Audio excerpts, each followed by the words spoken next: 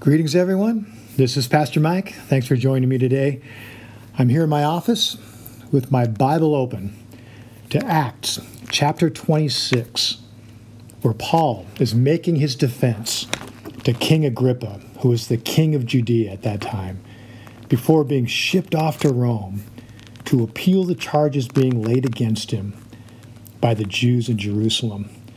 And here, Paul comes to the part of his story where he shares about his conversion experience while on the road to Damascus. So in Acts 26, starting in verse 13, it says, "About noon, King Agrippa, as I was on the road, I saw a light from heaven, brighter than the sun, blazing around me and my companions. We all fell to the ground, and I heard a voice saying to me in Aramaic, 'Saul, Saul, why do you persecute me? It is hard for you to kick against the goads.' Then I asked, 'Who are you, Lord?' 'I am Jesus, whom you are persecuting,' the Lord replied. 'Now get up and stand on your feet. I have appeared to you to appoint you as a servant and as a witness of what you have seen and will see of me.'" Now, we've been talking about how every believer is a minister. Here, Jesus himself says to Paul, or at that time Saul, "I have appeared to you to appoint you as a servant and as a witness of what you have seen of me."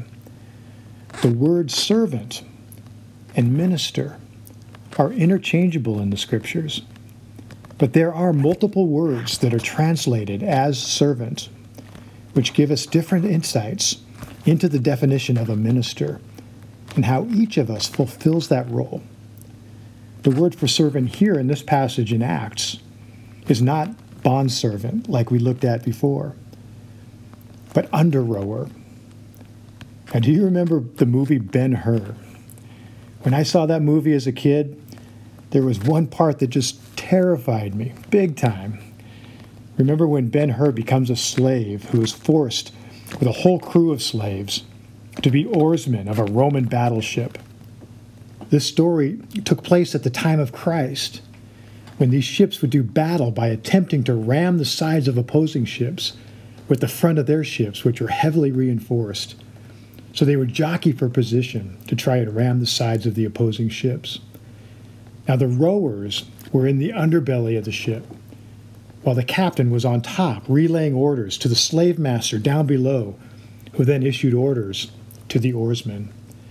In the movie, the ship that Ben-Hur was on was going into battle, so the Roman slave master shackled all the slaves that were manning the oars to their benches, so if they got rammed, they wouldn't be able to mutiny or abandon ship in the panic.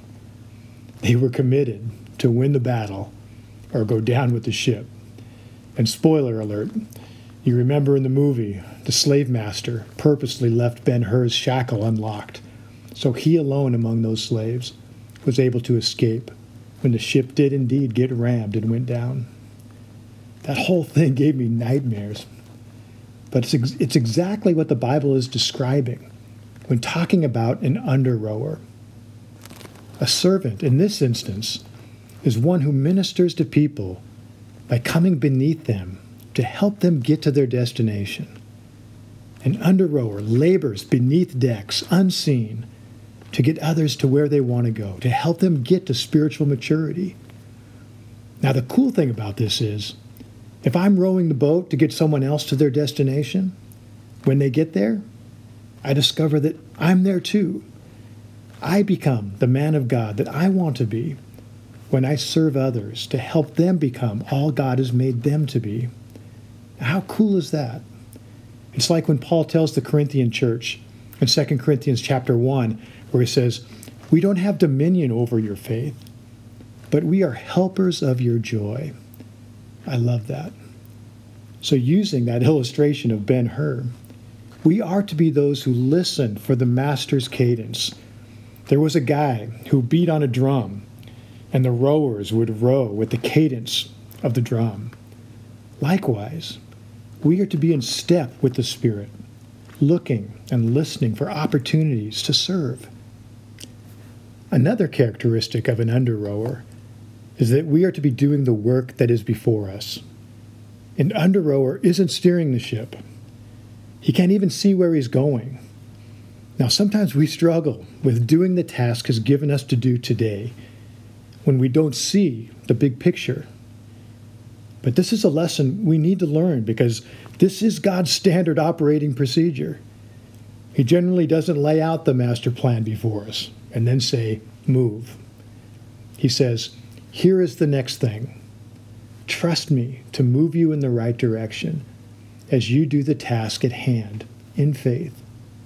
We are the under-rowers. God is the navigator. We're moving the ship forward, not directing it. Jesus said in Mark chapter 10, you know that those who are regarded as rulers of the Gentiles lord it over them, and their high officials exercise authority over them. Not so with you.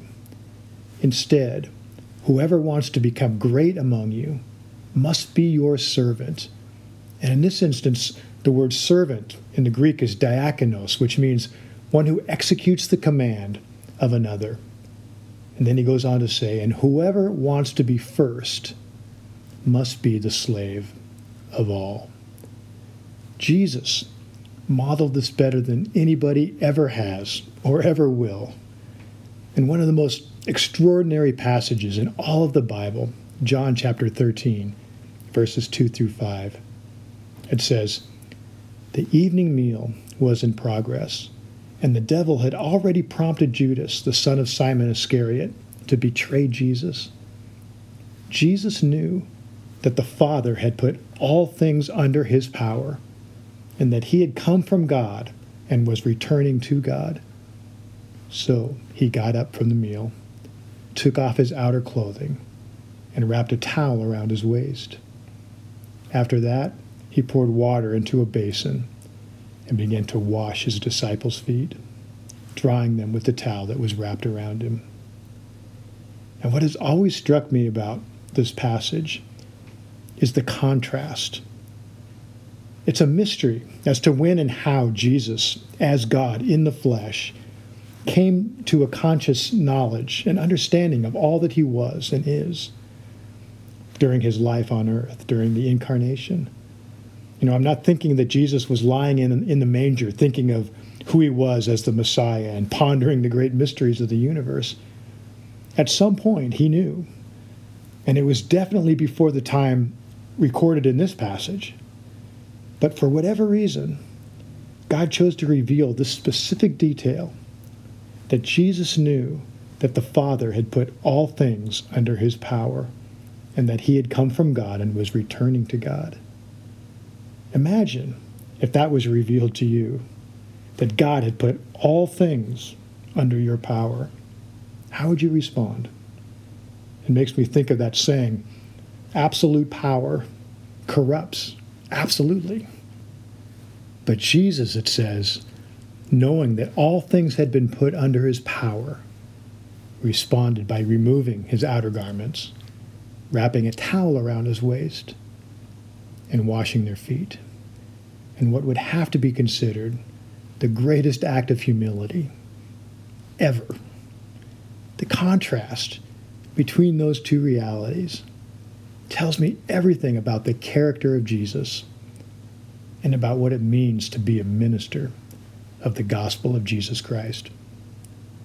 Today, let us take the place of a servant so that in our lives, Jesus can take his place as Lord. Amen.